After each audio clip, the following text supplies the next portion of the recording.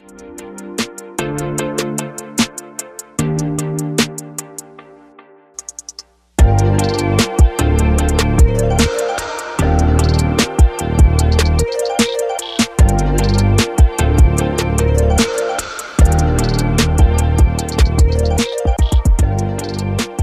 right, well, we're back here, and we're kind of continuing some of this conversation, and we're excited to have Roy Moran on today. But before we kind of jump into that, I mean, we got to go with Storm's Dream Corner here. So what do you got for us, man? Storm's Dream Corner. Don't add the sound effect. Sorry. We have the sound I know, effect. but I just want to do it every time. I'm on time this week, which is also nice and fun. No construction. Also nice and fun. Anyway, so I got two mini dreams. I didn't have any big ones.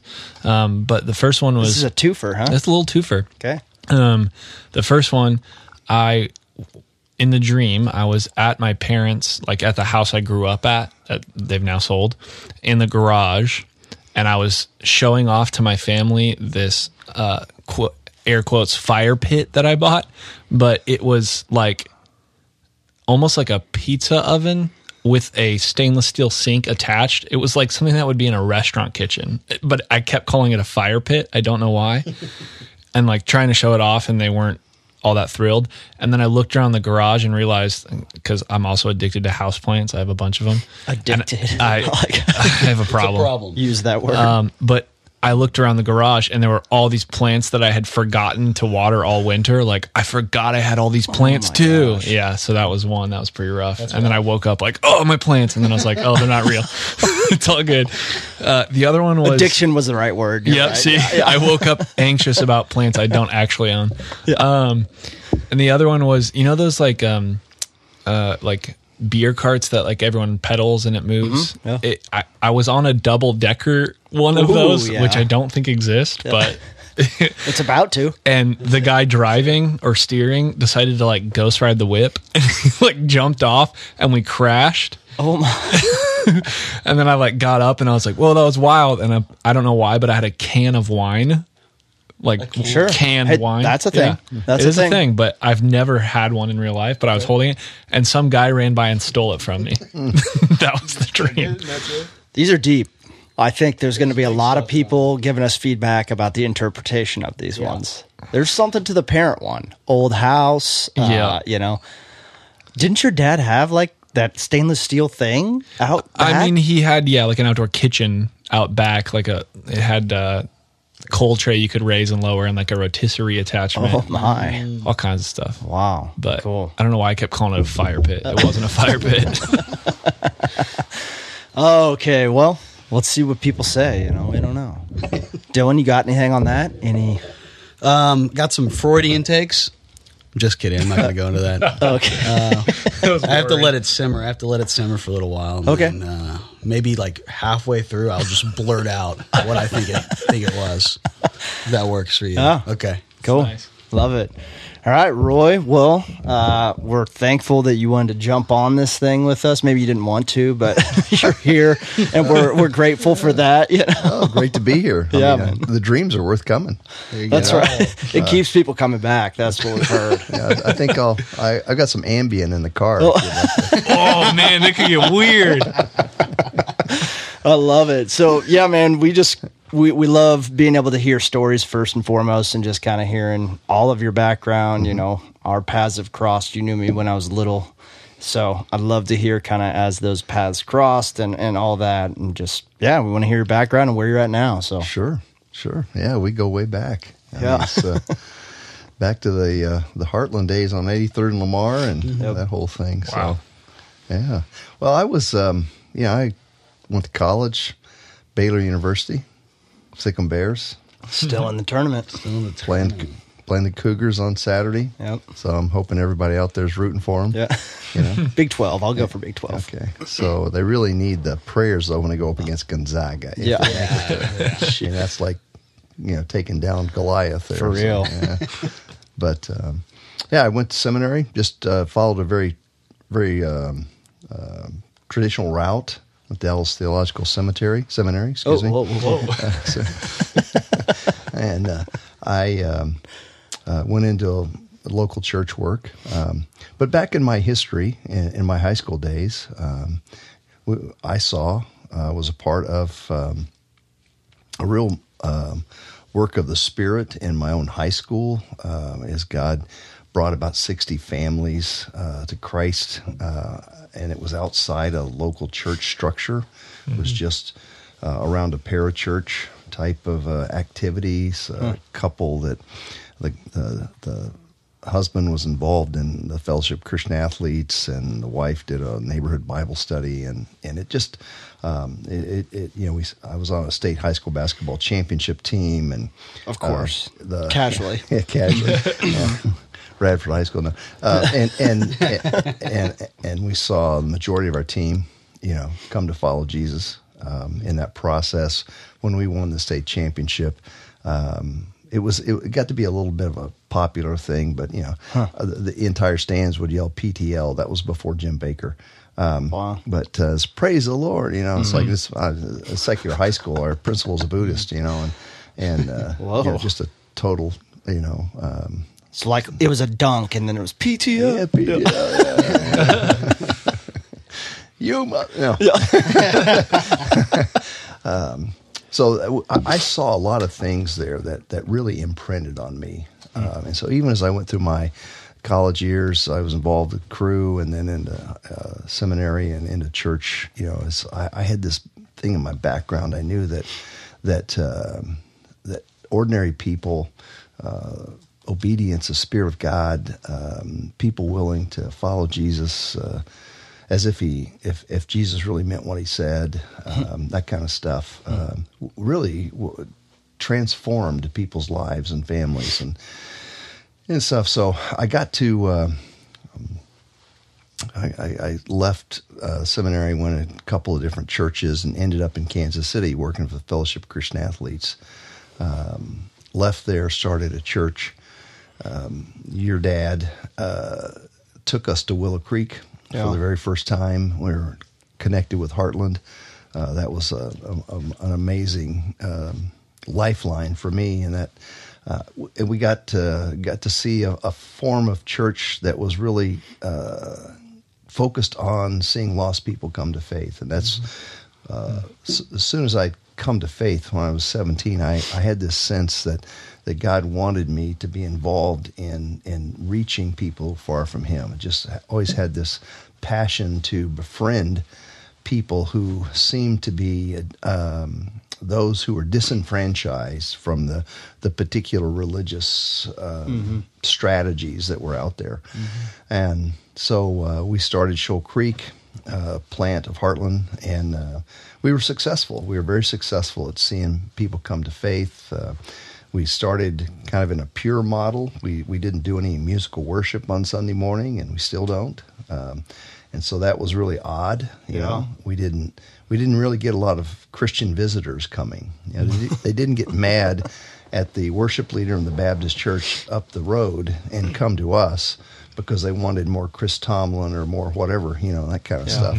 They came in, and they typically leave in the middle of the service because they didn't hear a song that they could recognize because they only listen to K-Love. They don't listen to normal radio stations that normal people listen to. Sure.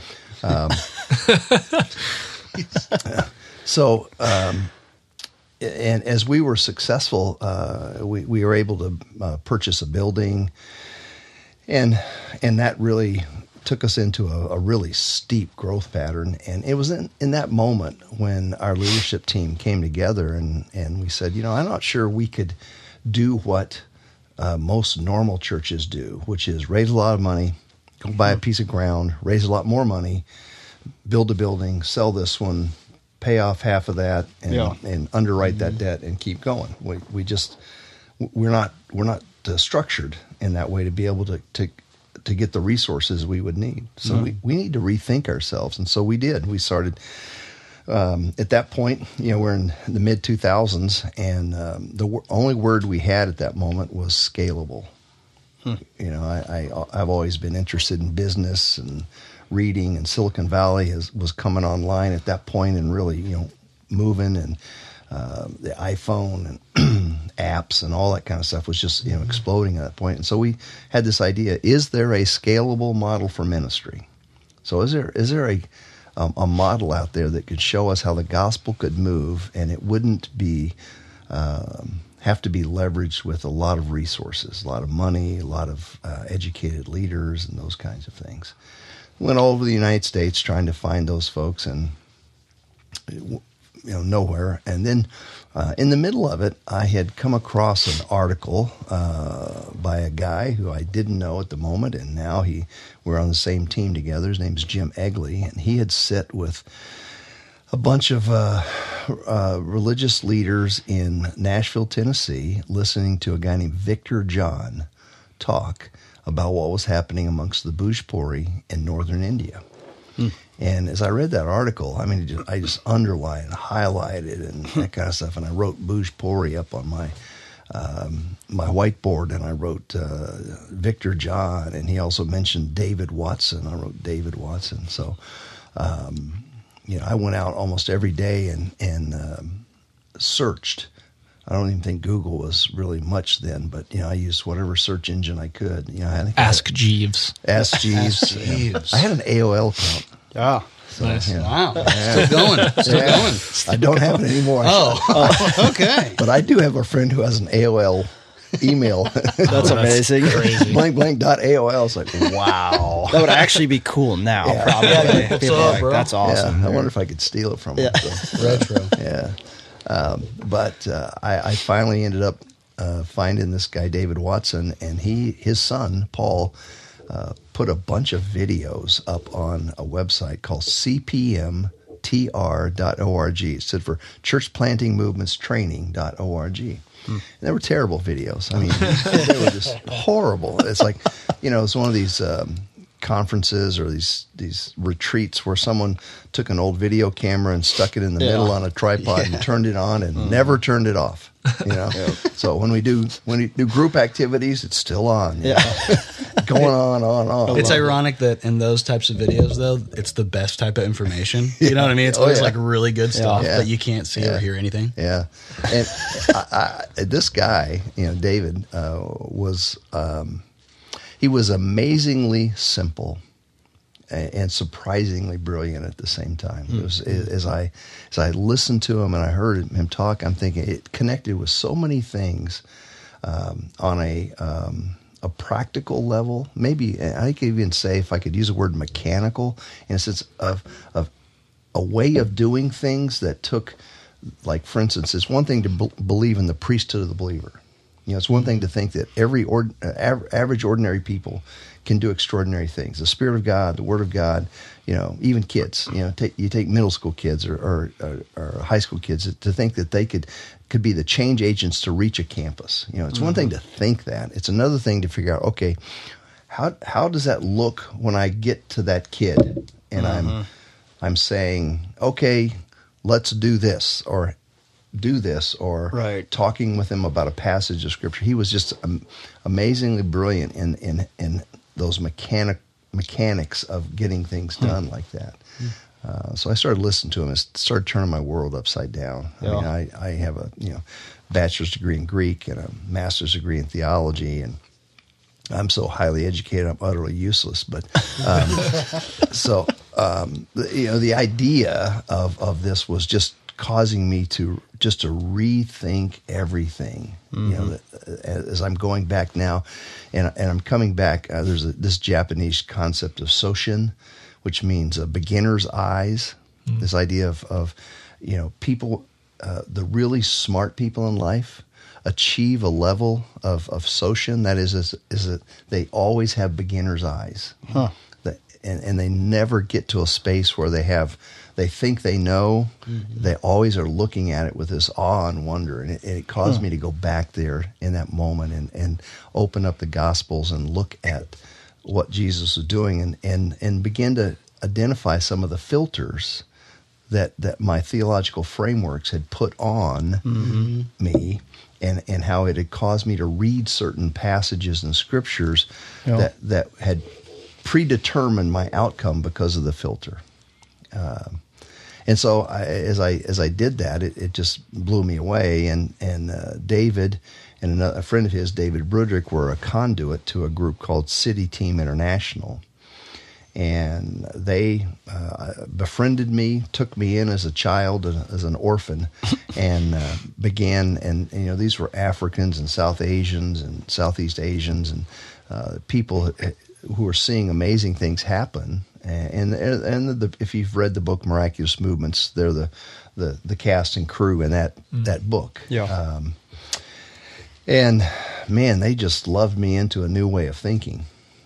And allowed me to sit with them and to go through what they'd gone through, 5 to 7 years ago, and rethinking a way of prosecuting the gospel that would allow it to move without the typical frictions that traditional Christianity had put in its place. Yeah.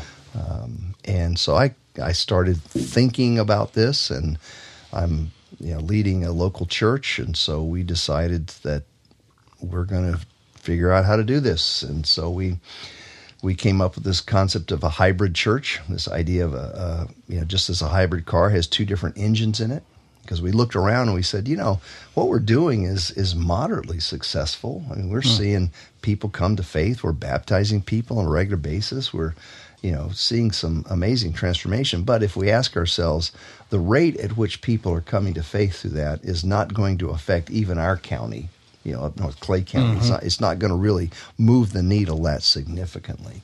But if we were to actually ask, rather than just what can we do, if we were to ask the question, what needs to be done in responding to the Great Commission? Jesus says that you're to teach them to obey, all that I've commanded. And them refers to all nations, all ethne. And so we think, okay, there's this kind of universality in the Great Commission. So what's my universe? Well, my universe is like Clay County, like the 300,000 people live in Clay County. And if I ask the question, what needs to be done? How do I develop a strategy to see every one of those people have a repeated opportunity to see, hear, and respond to Jesus? It would probably not be planting the prevailing church model that we have today, or it would be planting 1,000 of them. And I don't have that kind of money. Yeah. Nor do I have that kind of resource to the trained people that I would need, to have that happen. And so something different had to happen. And that's what these guys gave me as a hope of seeing something radically different. How long were you kind of with those guys relationally and processing alongside them? Well, it's been 12, 15 years now, Okay. and we're still with them. I mean, I'm still in their midst. And so, but it took about 3 to 5 years of just real, is this a G-rated podcast? We're totally Whatever you want. R. You are? Oh, so it's a nut crunching experience.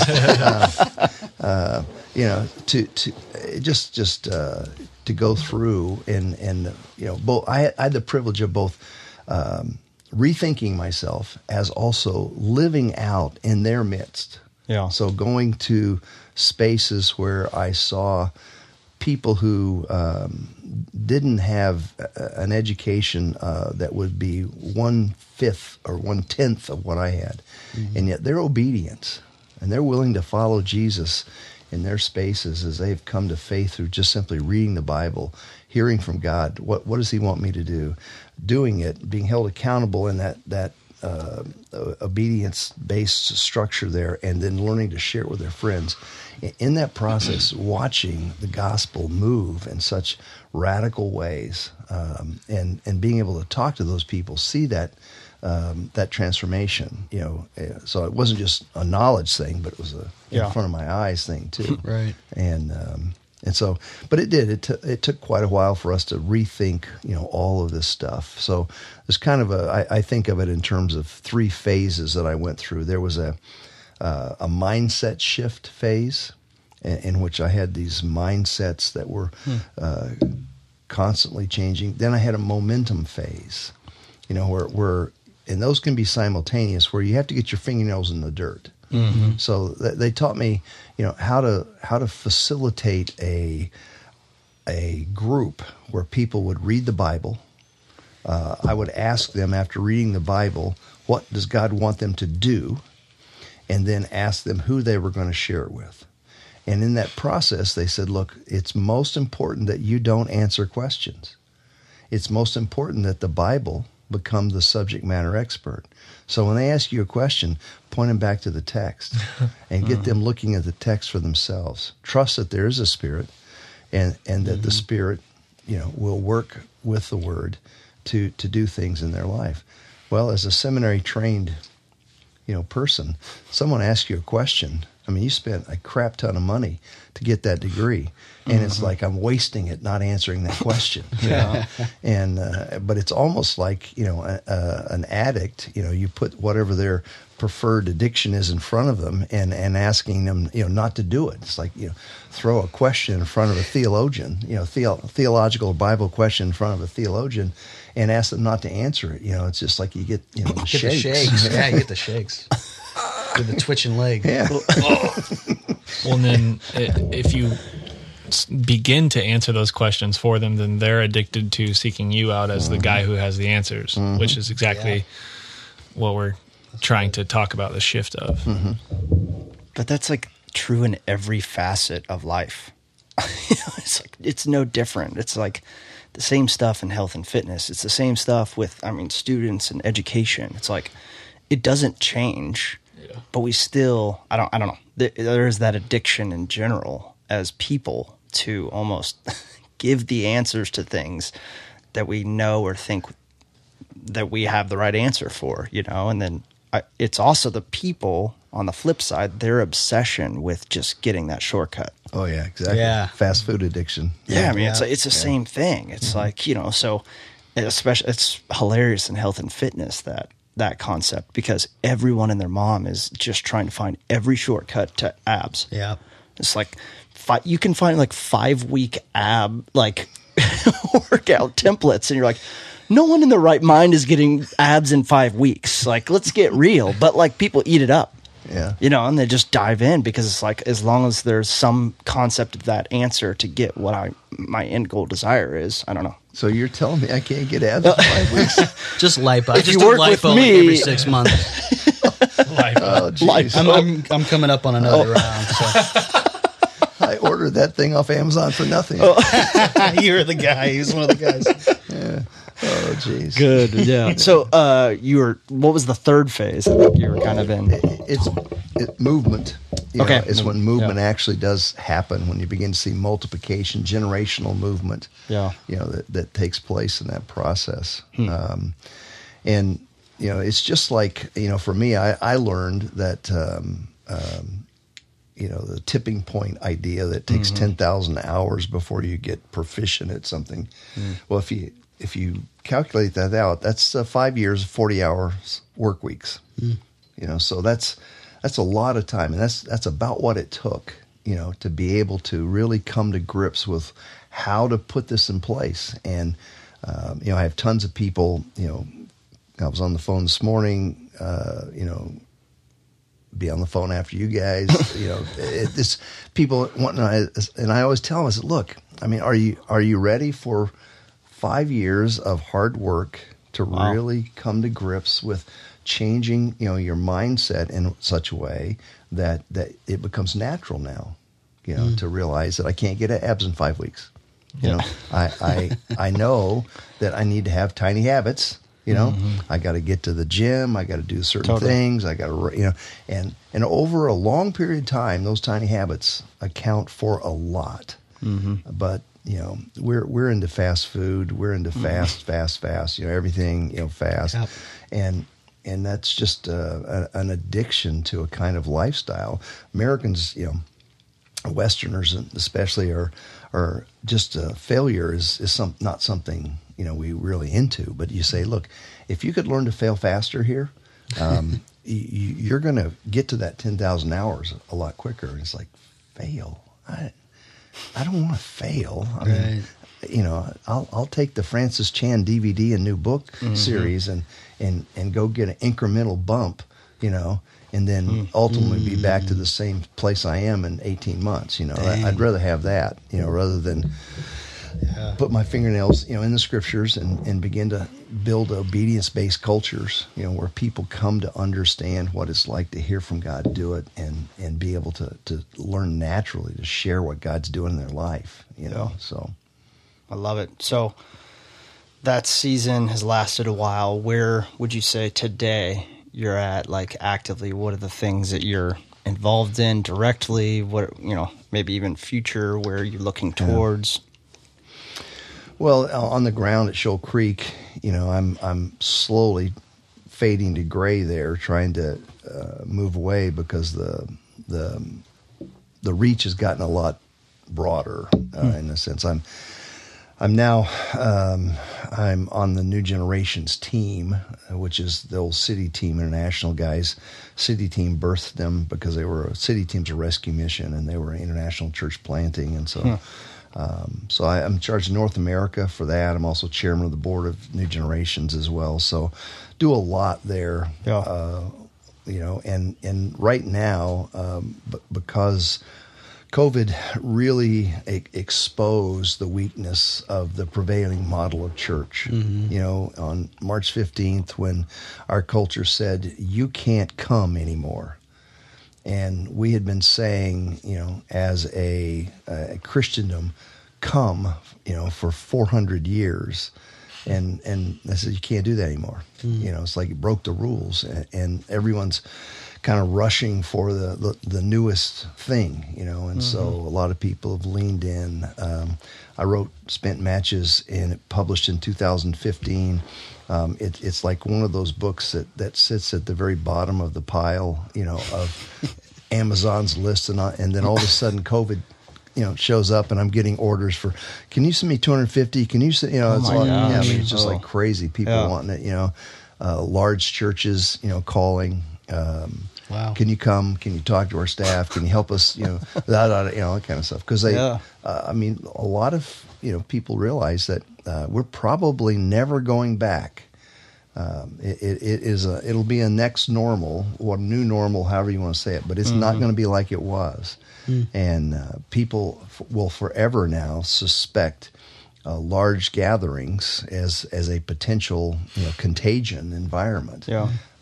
And if you have any kind of freakazoid desire to stay healthy, you're going to avoid that with the plague. Yeah. And then some people just hate masks, and so they're not coming back until you can take the mask off. And that's who knows.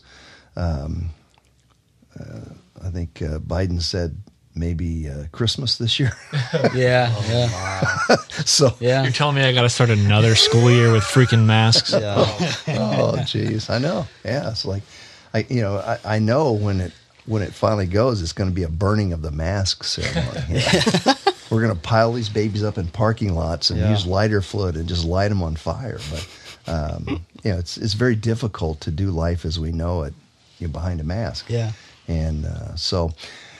It just has become a broad reach now, nationally and globally.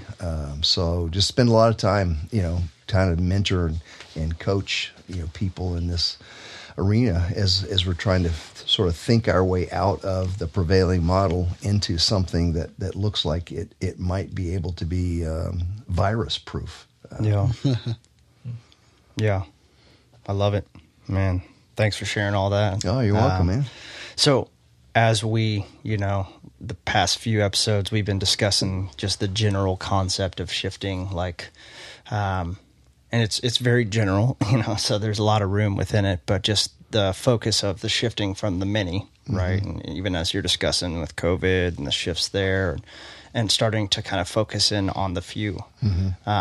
We'd love to hear just kind of first off your thoughts of that broad general thing, and then as you in your experience and stuff, how where is that important, and in what spaces is that really effective to start shifting your mindset towards that? Yeah. Well, I think when we're one to many, like the prevailing model is, people get taught stuff. You get a a passage and you're told what this passage means, and maybe there's some suggestions about how you should put it into practice, and go home. Yeah.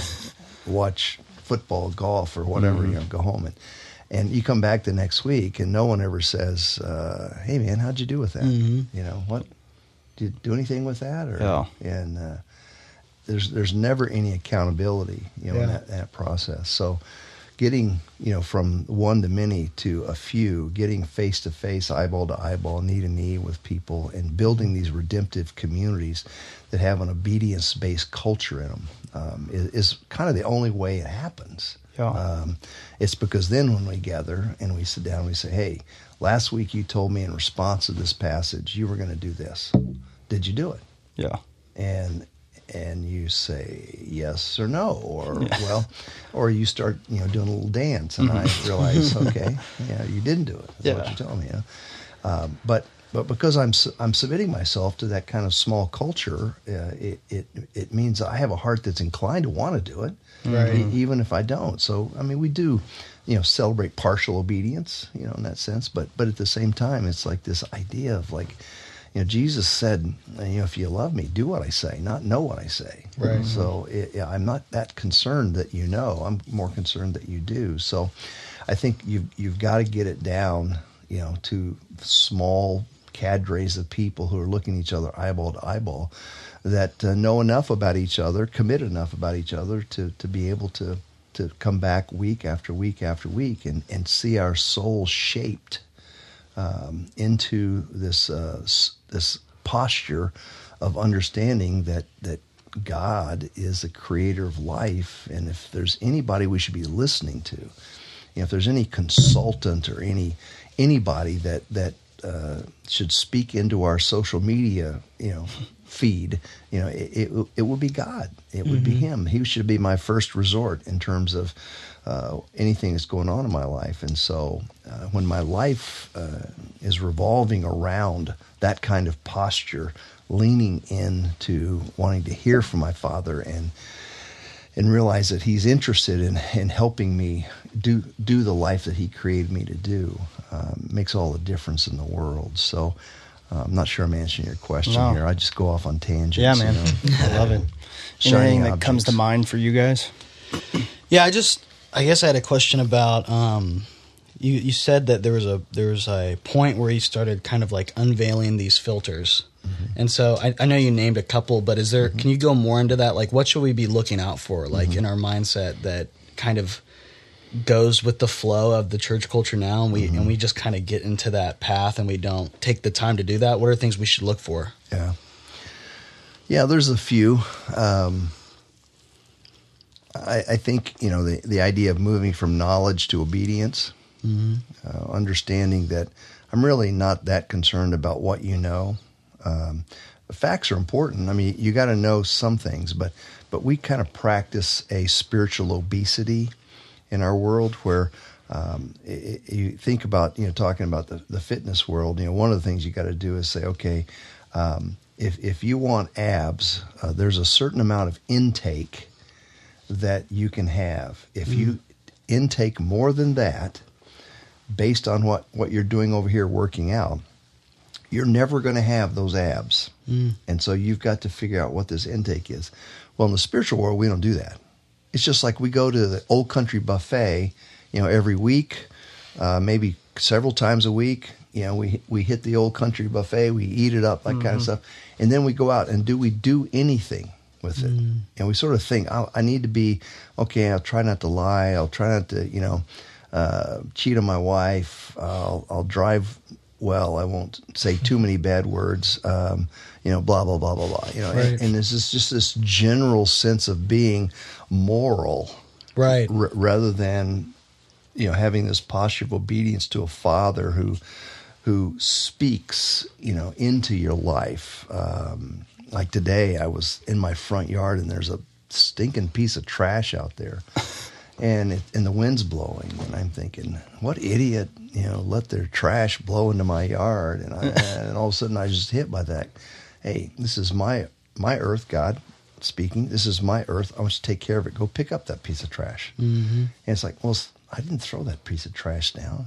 But there was this moment of submission to say, okay, Father, I'm an idiot. It's like Turns it on you. yeah, it's like Love it. go pick it up and throw it away. Yeah. There's a sense of, and those moments when God speaks into your life, and just begins to, just small things like that. Yeah. Really important, I think, to learn. So obedience, it becomes knowledge to obedience. I think in the space that you guys are working in, we have a real sense of wanting to trust the qualified. Mm-hmm. And Jesus was willing to release the willing.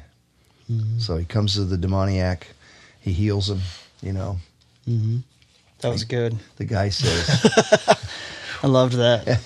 the demoniac says, let me sit at the feet of Jesus and soak, That's where everybody wants to say, let me get in the boat with you. And Jesus says, not on your life. Go back home and tell them what happened to you. And it's like, we're sitting there going, wait. You should have 6 weeks of training. No follow up. Let's go on the retreat. Yeah, no follow up. He didn't go to camp. That kind of stuff. He didn't sign the documents or get baptized or that kind of stuff. He didn't go to Bible school. Nothing. He just goes back. And if you follow that story and you go back, he comes from Decapolis, and if you look at what happened there. We don't know it for sure, but it sure seems that something happened spiritually there, and it probably is related to his going back. Mm-hmm. So, the idea of trusting the qualified or releasing the willing, it's like a willing heart, Spirit of God, Word of God, is far more dangerous, than someone who has been stuffed full of knowledge and, like me, highly qualified to be utterly useless. We educate our abilities out of us sometimes. So that's really important, I think, to realize is that a virus transfers, and we maybe popular, not popular anyway. We all know how a virus. It's relevant. It's trendy right now. It's trendy. Here we go. Yeah. So you think about a Venn diagram, 3 circles. It has to be strong enough. You have to have the virus strong enough. Then you have to be close enough. And then you have to be there long enough, So when those 3 things collapse in the middle, strong enough, close enough, long enough, then you have the potential for that virus to transfer, and that's all you need. And so I think one of the misnomers that I had to come to is like we think of reproduction. It's like, we need to reproduce, that kind of stuff. And I realized, reproduction kind of has an idea in it. So I have a 6-year-old grandson, Hollis. And, our hope for Hollis is he'll, get through grade school, middle school, high school, into college. He'll meet some girl, and maybe once he's got to where they're, grade school or trade school or whatever he's done, he's driving a truck or what he's doing, and he gets married. And then he gets married, and maybe they spend a few, glorious years as newlyweds, and then all of a sudden, she gets pregnant and they have a baby. And we think of that's the model we have of reproduction, and we imprint that on the spiritual world. Mm-hmm. So you've got to go through these certain stages at certain times, and the time element is huge. But I find in the New Testament, in that example of Jesus, with the Gadarene demoniac, or at the Great Commission at the Mount when the disciples met them, we always you guys probably you grew up in church and you had a Bible memory program, right? And you memorized Matthew 28, 19, and 20. Well, God forbid we would start at 16. If you memorize Matthew 28, 16 through 20, because in 16 it says that everyone showed up where Jesus told them, and when Jesus showed up, some worshipped and some doubted. Mm-hmm. So here we are at the moment. Jesus gives the last command to his disciples. Some worshipped and some doubted. So, it's like Jesus, like, time out. You guys go over there and keep singing 12 verses of whatever, chorus you want to sing. I'm going to take the doubters, and we're going to go to some basic follow-up Bible school here. And Jesus doesn't even bat an eye. Doubting. The fact that people are doubting doesn't even bother him. He just gives the doubters a great commission along with the worshipers. Yeah. And so this, trusting the willing. Now, they showed partial obedience. They had already demonstrated they were obeying Jesus, they showed up Yeah. where he asked them to. Yeah. Right. You know, and so he had enough movement in them to Yeah. set them free. And so I think that's a real key, you know, in that arena. Yes. Yeah, in the prevailing, model just in growing up in ministry too, it's like there's just such limiting capacities for students. It's like, and I'm not trying to throw stones again, but like I also like if you were to approach a youth pastor now, it'd be like, what would the biggest win be for this student? Like, what would that be? I think that'd be a hard one for them to answer. Truthfully, I think some would answer like to continue to love Jesus and like be morally. It's all about maintenance. Totally. Yeah. Way more about maintenance than it is about seeing, them make disciples or go out and obey or whatever it is, like I hate to say it like this, but maybe the most would be that they would invite a lot of friends to come to this gathering. Yeah. Yeah. Like that, I mean, and I'm not saying that that's all bad, right? But I am saying it's like if that is the top goal, it's like, whoa, there's something missing there in that link. And it's like almost like our desire too, as when we are engaging with students, is to really speak that life into them, to say all of that power that they do hold. But, Well, that's one of the counterintuitives is, in the prevailing model, we're hooked on growth. It's all about growth. And Jesus was all about multiplication. And so when you look in John 15, for instance, and you see the use of the word fruit there, so it's like, bear fruit, more fruit, much fruit, fruit that lasts. And it's like, I don't know if do you know fruit that lasts? So real ones. Yeah, maybe your grandma had some lemons on the middle of the table that were wax. Lemonade. Grandma's lemonade. Yeah, he had a dream about his grandmother's lemonade. So There we go. Yeah. But the thing that remains out of a fruit is seed. You set it out. That's the only thing that will remain is the seed. And so you look in John 15. We look at it, and I taught over my years the idea of growth in that. And we exchange or settle for growth, rather than multiplication. It's a little bit like if you get people into a bit of an argument. So which is more important, the Great Commission or the Great Commandment?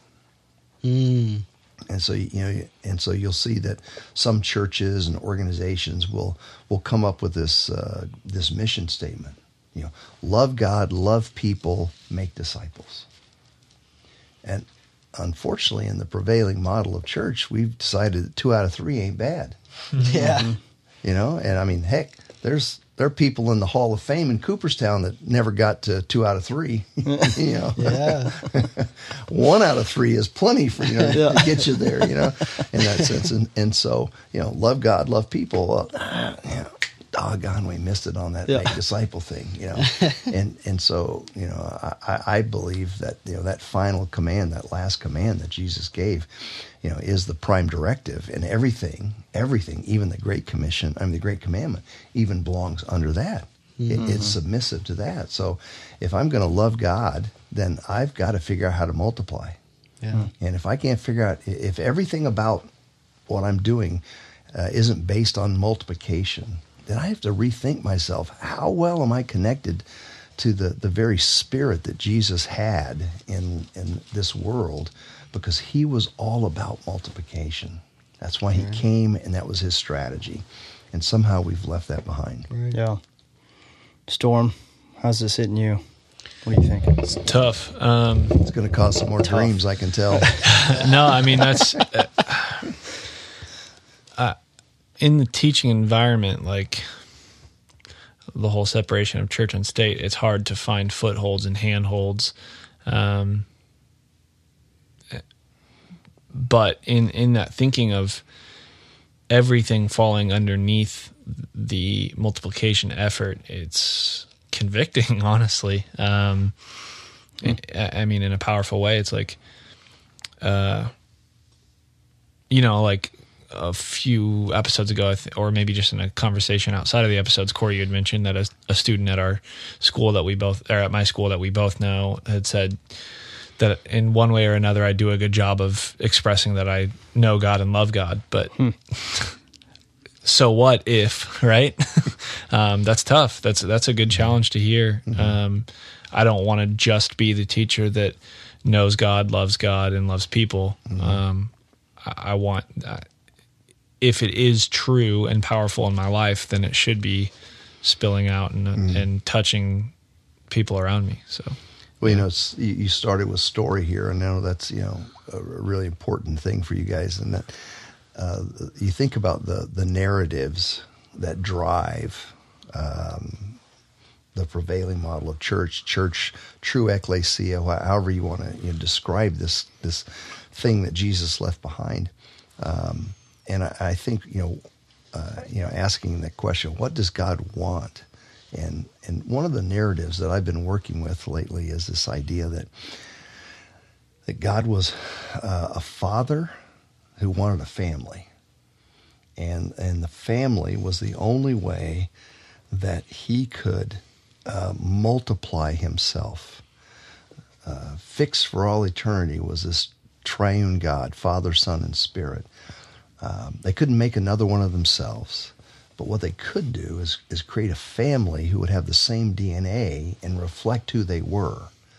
And in effect, they could give away what they had, the beautiful dance of all eternity that triune God had. They give away that joy and the stuff into a family, and so one of the core pieces of God is, you think of, is generosity. You read a systematic theology book, and they'll want to put an attribute, sort of what is the single most core attribute to God, and people will put like glory, or love, or and we'll argue for centuries over which one belongs there. But I'm going to create another argument by putting generosity there. God is just a giving God. He just the triune God wanted to give away what they had, and so in the garden they create a family, and that family raised the middle finger to them and said, "No way, we want more." And the broken heart of losing that family. And so you've got this broken-hearted father who's desperate to recollect and remake his family. And so that's why you and I get the chance to do what we do, because he's brought us into his family, and we've got brothers and sisters out there who are yet to enjoy the benefits of the family, and he's given us the privilege to offer them that opportunity to find him. That narrative is radically different than the narrative that I grew up under.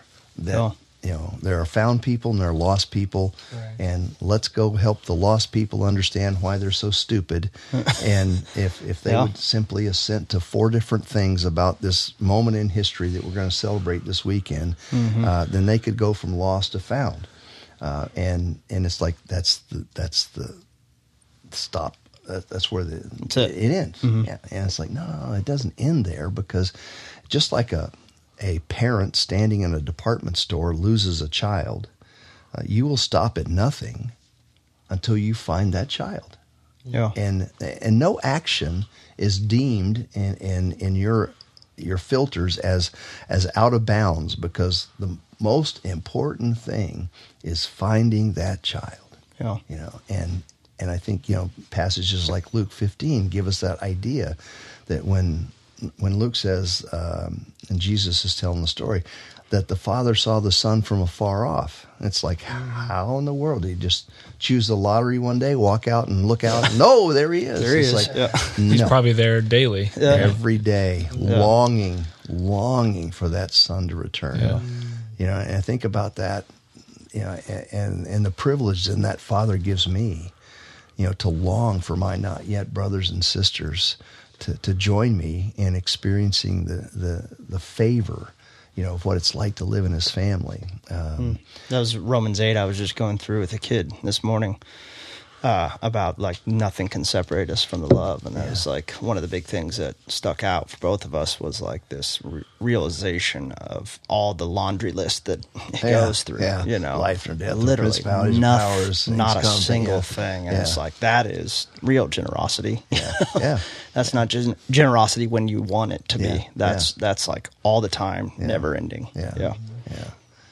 Yeah, so that generous spirit, I think, doesn't pervade us, and that's I think one of the things that this is not a counterintuitive necessary, but we have to build cultures of generosity, of multiplication, and what we have, right now in the prevailing model is, maybe a culture of inviting. Maybe a culture of grace, a culture of, whatever, growth. But we don't have cultures, that really are addicted to multiplication and generosity. And so it takes, back to your question, why do we draw it down to a few? Yeah. Well, you don't build culture with a crowd. You build culture with a few. And you get that DNA embedded. And then it transfers because they have it strong enough, and then you get long enough and close enough and it transfers. So you get it down, to a few, and you start to get that pure DNA going. And ultimately, it's like my friends in sub-Saharan Africa, you experience the long tail.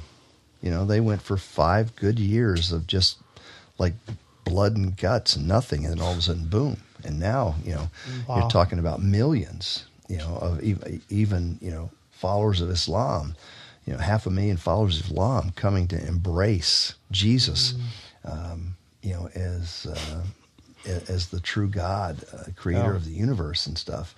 But it went like this, little, and then boom, it takes off because you get that going. So I love it. Okay, so as we wrap up here, I'd love if you just share kind of your, and maybe it's not one, but few things that you would say to kind of like, leaders and others that are focusing in on students in American culture. Like, what if you could impart something? What would that be? And like just to go, hey, because Dylan was even bringing up what were those things that you were trying to focus back in on that really helped create that shift? What would they be? First thing that comes to mind is just believing that students could see the movement of the gospel in their campuses, and give them that vision that they don't need me, they don't need a church, a youth group, that, a small band of committed disciples could transform a campus, and grabbing a hold of that and learning to practice that and realizing that I'm not here to mentor them, necessarily. I'm here to walk alongside them, and I'm here to point them in the right directions and help coach them and that kind of stuff. But just doing everything you can to give them the belief that that campus is their mission field and they're called there for a short time. They've got an opportunity to represent and to really invite people into their story. And there's a kind of a 4-step process here. To be a disciple, to make a disciple, you got to be a disciple. So you got to learn the habits, of a multiplying disciple, and getting those embedded in them to understand that I'm just not going ahead to preach Jesus. Not what I'm talking about. I'm not talking about, another see you at the pole, deal where I wear my Jesus T-shirt and people know I'm a Jesus person. But I'm not asking, not looking at them to share their faith. I want them to learn to normally share their story or invite other people into their story. And because their students, their friends are not asking if Jesus is true. They could care less whether Jesus is true. What they're more interested in is, does Jesus work? Is there an appreciable difference in your world? True. Because you have knelt your knee and you say, Jesus, is the single organizing principle in my world. And as we start to help students, get their minds around that, their hearts around that, and then believe in them, to let them go, and just things I already said, helping them understand. I'm not here to increase your Bible knowledge, Right. and what I'm more interested in is your obedience quotient. Not your IQ, but your OQ. How quick, and you look at that. You define that in terms of the time between acquisition and application.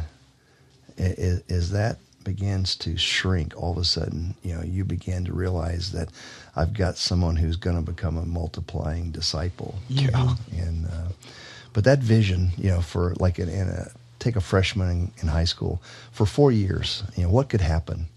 What could happen on a campus in 4 years? And how that could change the direction.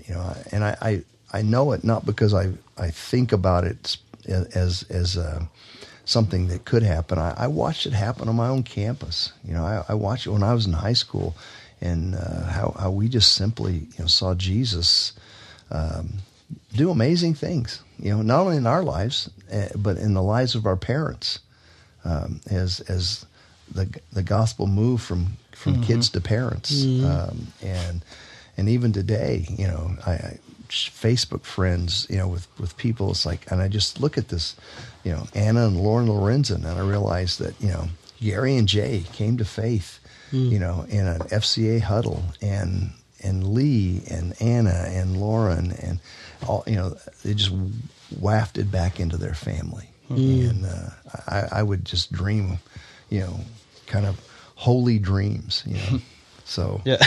Holy dreams. Speaking of that, dreamer here over here. Most of mine are anxiety induced, but They're unholy. They're unholy dreams. Redemption's possible. Yeah, so like you're speaking of that application or acquisition application. There's a kid that I've had 3 conversations with so far, and he skates, and he is doing all online school.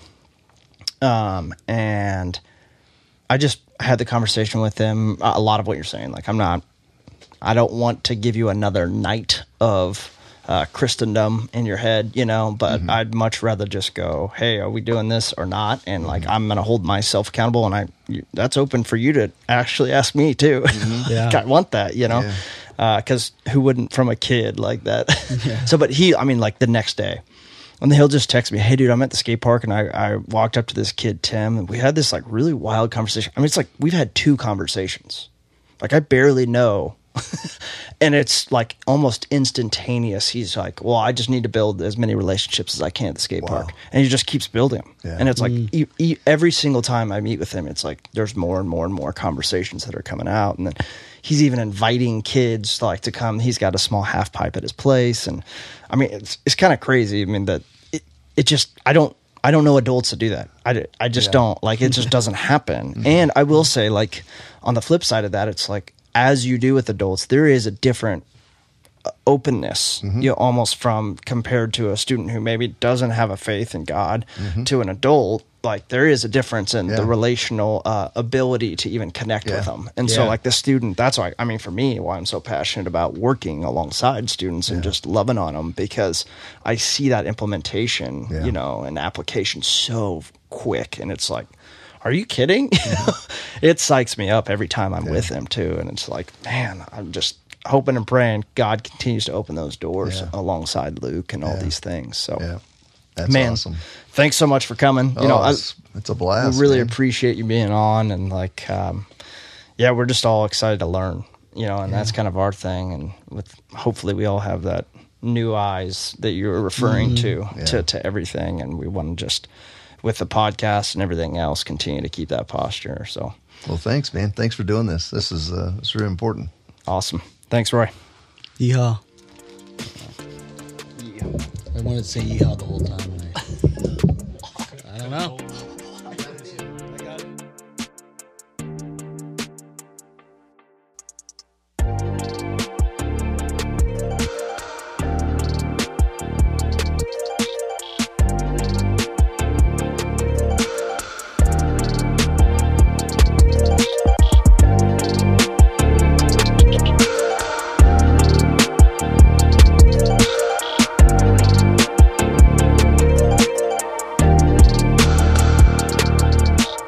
Thanks for listening to the Youth Ministry Shift podcast. We hope that it's been fun and created a curiosity about what it means to live into a missionary mindset with an aim to multiply disciples and see a movement among students.